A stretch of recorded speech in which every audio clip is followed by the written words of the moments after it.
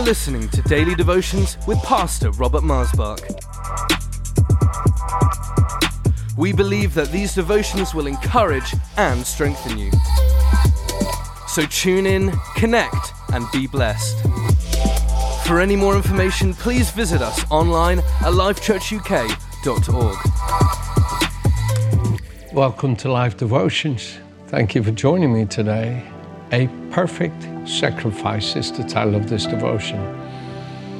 You know, it is undeniable, or how shall I say, it is something you cannot miss it. If you have a personal relationship with the Heavenly Father, with His Son, Jesus Christ our Lord, to not be introduced to the unsearchable riches of Christ, which perfectly reveals itself in that immense sacrifice by which He offered Himself without blemish to the Heavenly Father. Oh, we would sing, at the cross, where I first saw the light, and the burdens of my soul rolled away. It was there by faith I received my sight, and now I'm no longer the same. Oh, we would sing it as a young boy. On a hill far away stood an old rugged cross, the emblem of suffering and shame. That beautiful hymn. Oh, I would love to sing the whole hymn. You see, dear friends, you cannot come to know the Heavenly Father without being personally introduced to the perfect sacrifice of Christ for you and me. What compels you and me to leave behind the world is not the guilt and shame, but the love of our Savior. Guilt and shame will never give you the conversion that you need. It is the love of Jesus that gives you that conversion that you say, oh God, how can I have loved the worthlessness and falsehood of self-indulgence in this world? I have discovered that it's all but deception and a lie. Now that I see the truth of your perfect love in Jesus, how He offered Himself without blemish to you, and how His love for you compels me to love as Christ loves. You see, Jesus is the one that is able to take the greatest wayward heart and turn it back onto the right path. It is Jesus that's able to capture the most rebellious soul and bring it into submission to the Father, not by the law of condemnation, but by the law of life in Christ. It is Christ who compels you and me in His great self-sacrifice to turn our hearts away from whatever would grieve God and begin to love Him daily. And He works that in us. When the Apostle Paul came to know Christ, he showed in Philippians 3, verse 8 and verse 10, that there were two main things he was looking for. Actually, verse 10 there says that. When he came to know Christ, he says, now that I've come to know Him, I want to know the power of His resurrection that He exerts over us who believe in Him, and the fellowship of His suffering, and so be conformed to Him. The fellowship of His suffering is where I've seen His love for me, and I want to now give that love to somebody else because it's become so amazing to me. That perfect sacrifice is what stands in heaven to make Him worthy to be the judge of the living and the dead. When John saw the scroll that God had given for the judgment, for the times that God had predestined, nobody in heaven was found worthy. Not Moses, not Elijah, not Job, not Abraham, not Daniel, not Jeremiah, not John or Paul or Peter. Nobody in heaven was found worthy to unseal the scroll and make known the will of the Father. But the Lamb of God, Jesus, that perfect sacrifice by which He is found worthy in heaven and earth and under the earth for you and me to surrender our lives to Him. Nothing will ever attract you more than that perfect sacrifice. And so let me read to you here from this phenomenal chapter in this amazing book, Hebrews, 13 amazing little chapters. And chapter 10, he says in verse 5, therefore, when he, Jesus, came into the world, he said, sacrifice and offering you did not desire, but a body you have prepared for me. In burnt offerings and sacrifices for sin you had no pleasure. And then I said, behold, I have come. In the volume of the book it's written of me to do your will, O God. Previously saying, sacrifice and offering, burnt offering and offerings for sin you did not desire, nor had pleasure in them, which are offered according to the law. Then he said, behold, I've come to do your will, O God. Takes away. Then he said, behold, I've come to do your will, O God. He takes away the first, that he may establish the second. By that will, we have been sanctified through the offering of the body of Jesus Christ once and for all. What draws you away from what separates you from God? What compels you? What moves you? Don't think, Pastor Robert, I look at you and I think, I'm just not as committed. I'm not just as dedicated. You see, folks, I can look at other people and see their devotion for God, and it inspires me, envisions me of what God is able to work in the human heart of man. I'm telling you the truth. I get constantly encouraged when I see other people's love for God, by what God is able to work in me, by what He's working in them. I'm not jealous or envious, the opposite. I'm inspired, I'm envisioned, I'm compelled by the good work I see Him do in others, that I know He's working in each and every one of us. But I tell you the truth, I'm no more holy than you, no more committed, more dedicated. I'm just as human as you are. I have just as much a lazy, indifferent, idle heart. I have just as much a heart that is corrupt in its own nature. No, my friends, what sets me apart to God is that one perfect sacrifice, Jesus Christ. It is by the offering of Himself, offering His body to God, that He sanctifies you and me.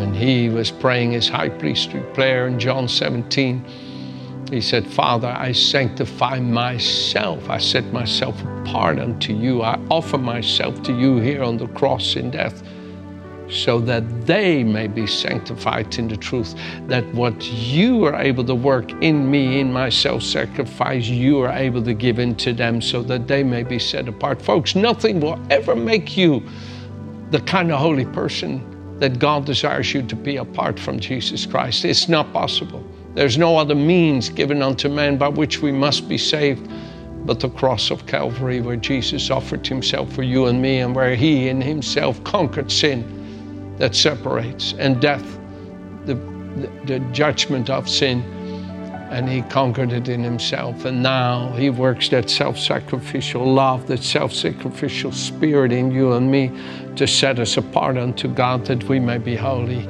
even as Christ is holy. I tell you the truth, how I love these thoughts, how I love these thoughts. It says in the Amplified Translation in chapter 10 of Hebrews here, verse 14, by the one offering of His own body, Jesus has forever completely cleansed and perfected all those whom He has consecrated and made holy. Again, by the one sacrifice of His body to God, Jesus forever completely cleanses and perfects all those whom He has consecrated and made holy before God. It is the work of our great high priest to work in us the knowledge of Himself, by which He sanctifies us and sets us apart unto God. Oh, friends, it is that perfect sacrifice that makes you holy. I have no confidence in my own ability to live holy. My confidence is in His ability to not only make me holy, but keep me holy by revealing Himself in me. So I live in this body by faith in the Son of God, who loved me and gave Himself for me. And that's what compels me, motivates me. that transforms my character and nature, where I would have been indifferent, where I would have been idle, where I would have allowed myself to entertain things that would defile me. But now His Spirit in me, His sanctification has become my sanctification. 1 Corinthians 1 verse 29 says, God has made Christ unto us wisdom, righteousness, sanctification, and redemption. So if any man boast, let him boast in the Lord. Oh, I love to boast in Him being my wisdom, my righteousness, my sanctification and redemption. We were in Armenia recently, Virginia and I, together with our daughter and son-in-law, Jamie and Mariah. And oh, what a wonderful time we had there with our dear, dear friend, Pastor Simonian and his wife, Lucina, and the amazing Word of Life Church there. And Pastor Simonian said to Virginia, how does Pastor Robert remember all these scriptures? And she smiled and she looked at him. She says, probably because he doesn't remember anything else.